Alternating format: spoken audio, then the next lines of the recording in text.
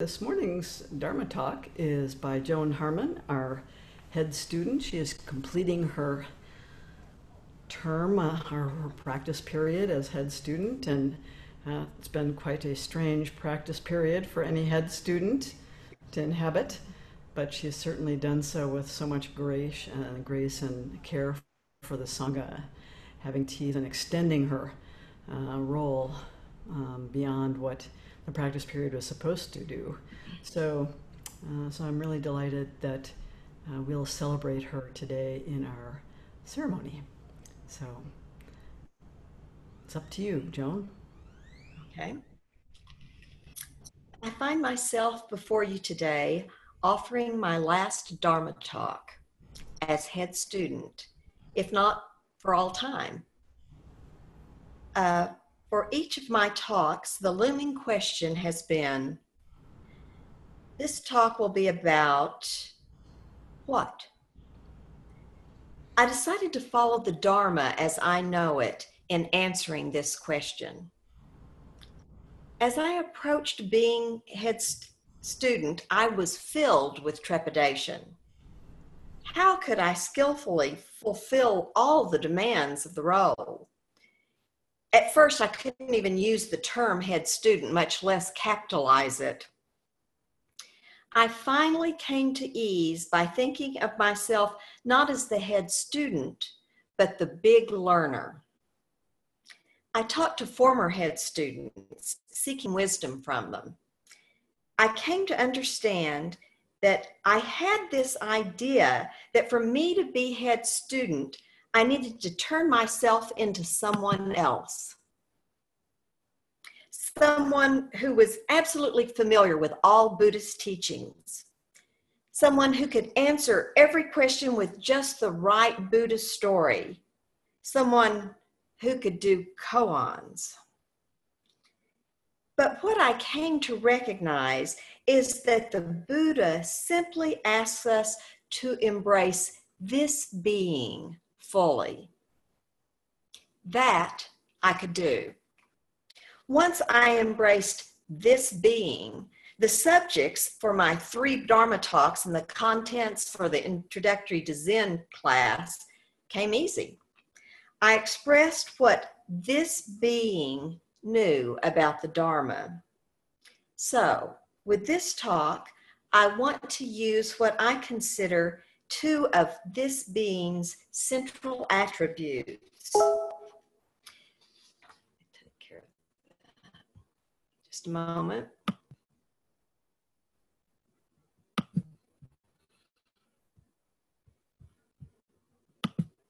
Thank you. I didn't know if you could hear that sound, but I wanted to get it off in case you could. So what I wanted to do was to talk about the 2 attributes this being has that are central to her. The ability to feel gratitude and the urge to support that which is beneficial that is occurring in the world. I would like to start by expressing my gratitude for what Peg and Appamada have provided to the world through the teachings of the Buddha during this practice period, and also through this most unusually difficult period of facing the rising effects of the pandemic as it plays itself out.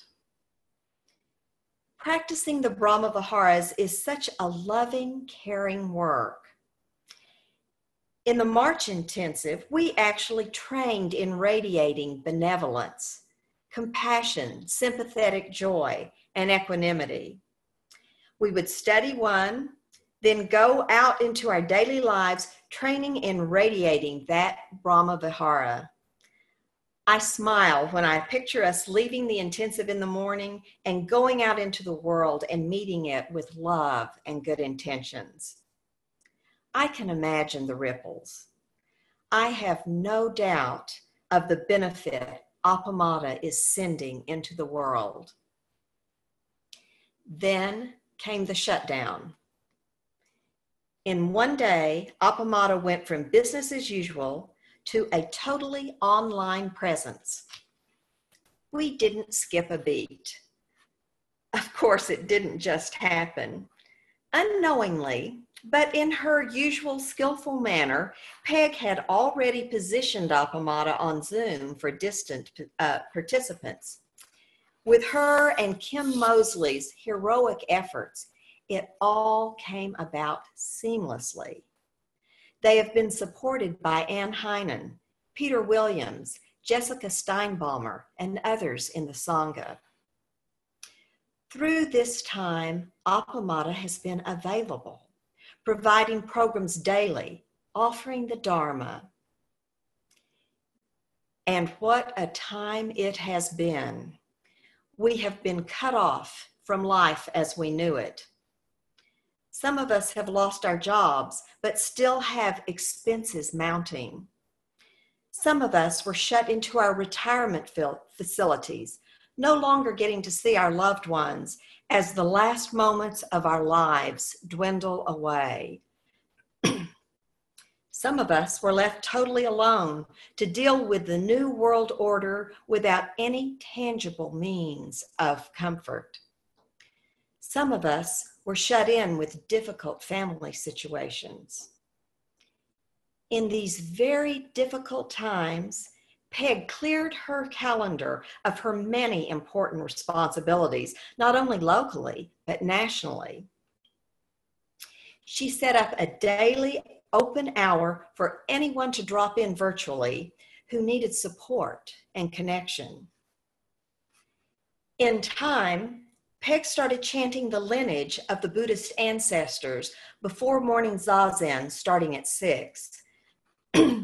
Peg said she wanted the Sangha to get an embodied feeling of how the human species has endured through all sorts of difficult times for thousands and thousands of years, times of famine, war, and other pandemics.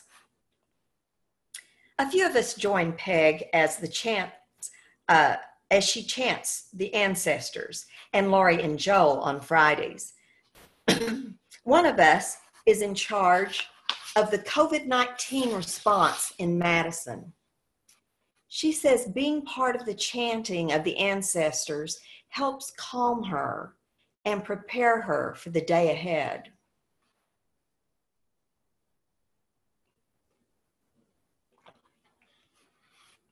Now, here we are in this intensive, learning how the Brahma Viharas, as an expression of our Buddha nature, fortify us as we practice the Four Noble Truths.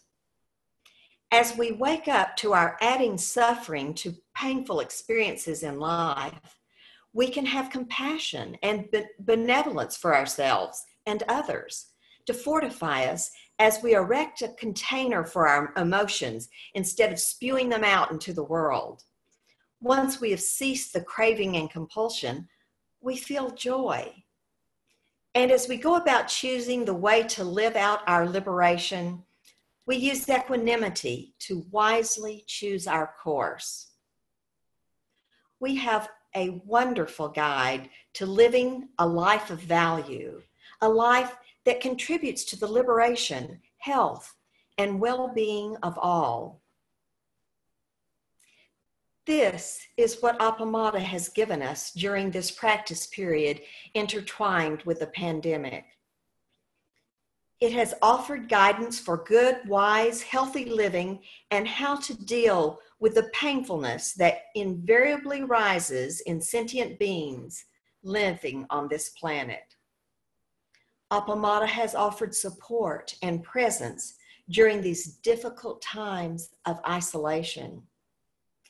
It has offered the opportunity to have intimate, meaningful connection as we are isolated in our homes.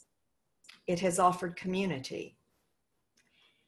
It has offered a positive presence and a positive guide we are able to permeate into our troubled world. I am so grateful to have Appamada in my life and as a force in my community and the world.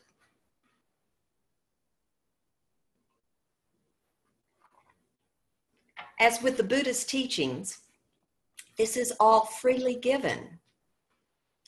It is not without cost, of course.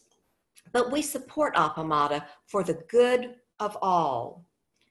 Appamada's good health is so important to our own good health and the health of the world. We support Appamada so its benefits are available to everyone, regardless of their means. What Appamada offers is just too important to allow finances to be a hindrance. As I think about the moments in this intensive, I was so touched by the intimate sharing of the pain in our lives. We sat in loving community to address the puzzle of our causes and conditions so that we can be a better partner of liberation to ourselves and others. These tender moments reminded me of the Mary Oliver poem, "The Place I Want to Go Back to."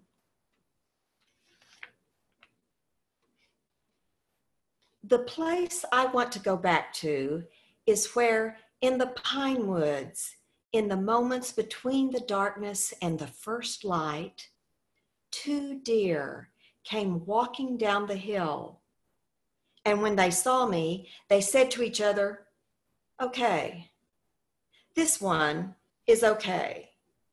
We'll see what she is, who she is, and why she is sitting on the ground like that, so quiet, as if asleep or in a dream. But anyway, harmless." So they came on their slender legs and gazed upon me, not unlike the way I go out to the dunes and look and look and look into the faces of the flowers. And then one of them leaned forward and nuzzled my hand. And what in my life can bring me that would exceed this brief moment? For 20 years, I have gone every day to the same woods, not waiting exactly, just lingering. Such gifts bestowed can't be repeated. If you want to talk about it, come to visit. I live in the house near the corner, which I have named Gratitude.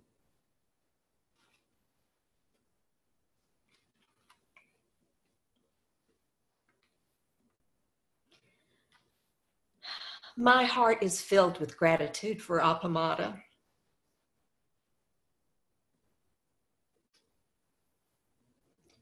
It is the vessel in which moments like the one Oliver described occur as the backdrop for liberating ourselves and our world. It provides the teaching and practice for waking up and learning and training in skills so we can work for the liberation, health, and well-being for all.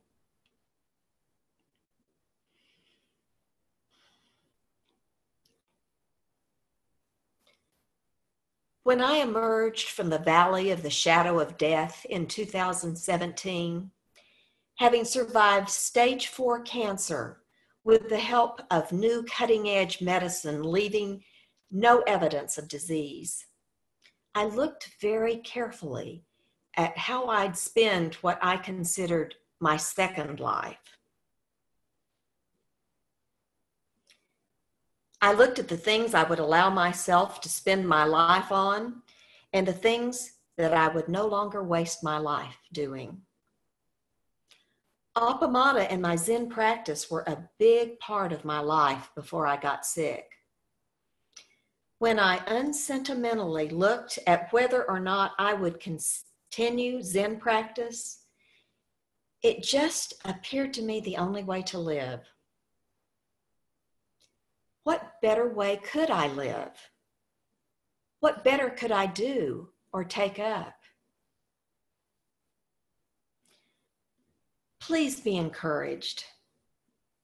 Continue your turn toward releasing the causes and conditions that continue your pain. Be a person of benevolence, compassion, sympathetic joy, and equanimity. equanimity in the world. Stay curious and engage with others skillfully for the enlightenment of all.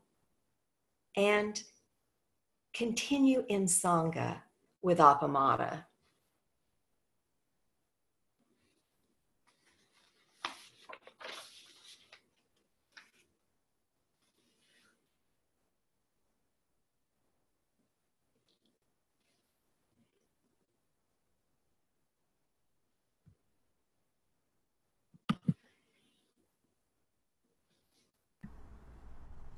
So we have a little bit of time for questions if people want to ask questions. And then we'll take a little short break and we'll start sitting again at 10:30. People will need to be unmuted. If they want to ask questions, yeah.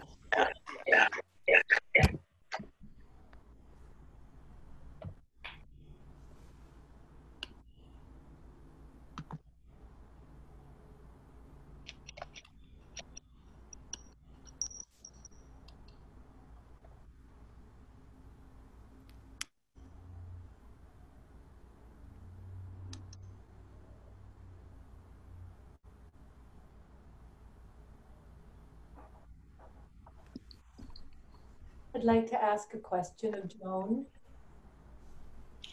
Suzanne was my roommate at Lotus Lake one year at the intensive. Mm-hmm. Hello, Joan. It's so good to see you. Thank you so much for your Dharma talk. I'm curious, Joan, what you said about after your recovery from cancer, you wondered whether or not to continue your Zen practice. Can you say more about that? Well, first of all, my practice served me royally while I was sick. It was amazing. I've talked a lot with Sarah about this. When I reflect on it, it all seems positive. I mean, there were a lot of negatives, but I just found myself filled with gratitude. And there was no room for anger or fear or blame. You know, I just was filled with gratitude. And I used my practice throughout in difficult times. And of course, my Sangha supported me royally. Peg came to visit. Robin Bradford did a very special guided meditation for me that I played over 300 times, you know, every day listening to. And so Appamada stayed a big part in my life, but also my Zen practice was just throughout.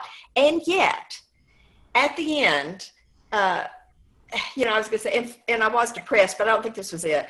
I looked at everything very seriously. I mean, I was starting over. It was a clean slate, a new life, and everything had to measure up to get included in this new life. I didn't want to make mistakes of the old life, and so I looked at Zen practice just as rigorously as I looked at everything else. But the answer was just so clear. You know, I mean, you know, what else? What better can you do? How better can you live than this? Thank you. Thank you so much, Joan. So I have a question. What do you see as your post-head student life? I can't even imagine it. I don't know what tomorrow will be like.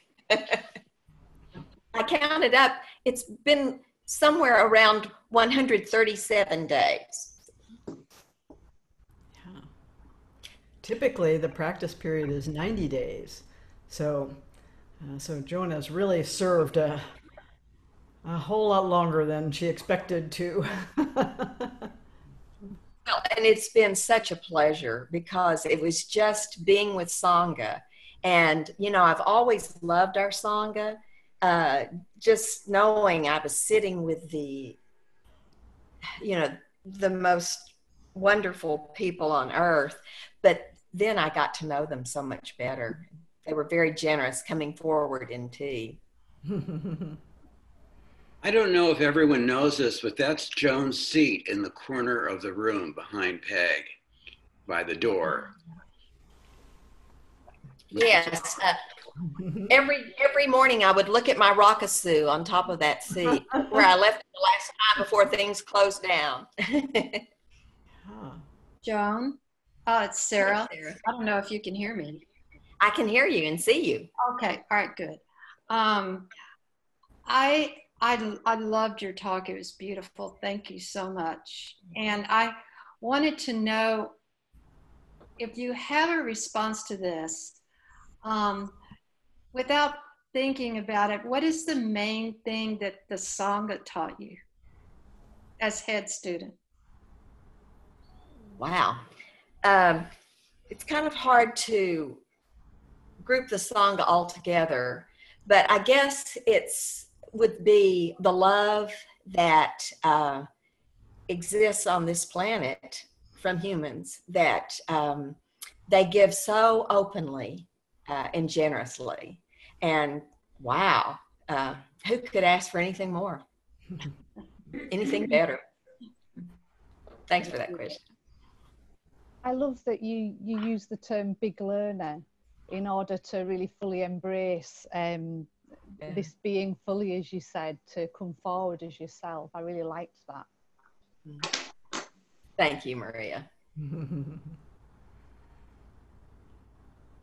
It's a wonderful gift to have you in the Sangha because you have such a capacity for appreciation.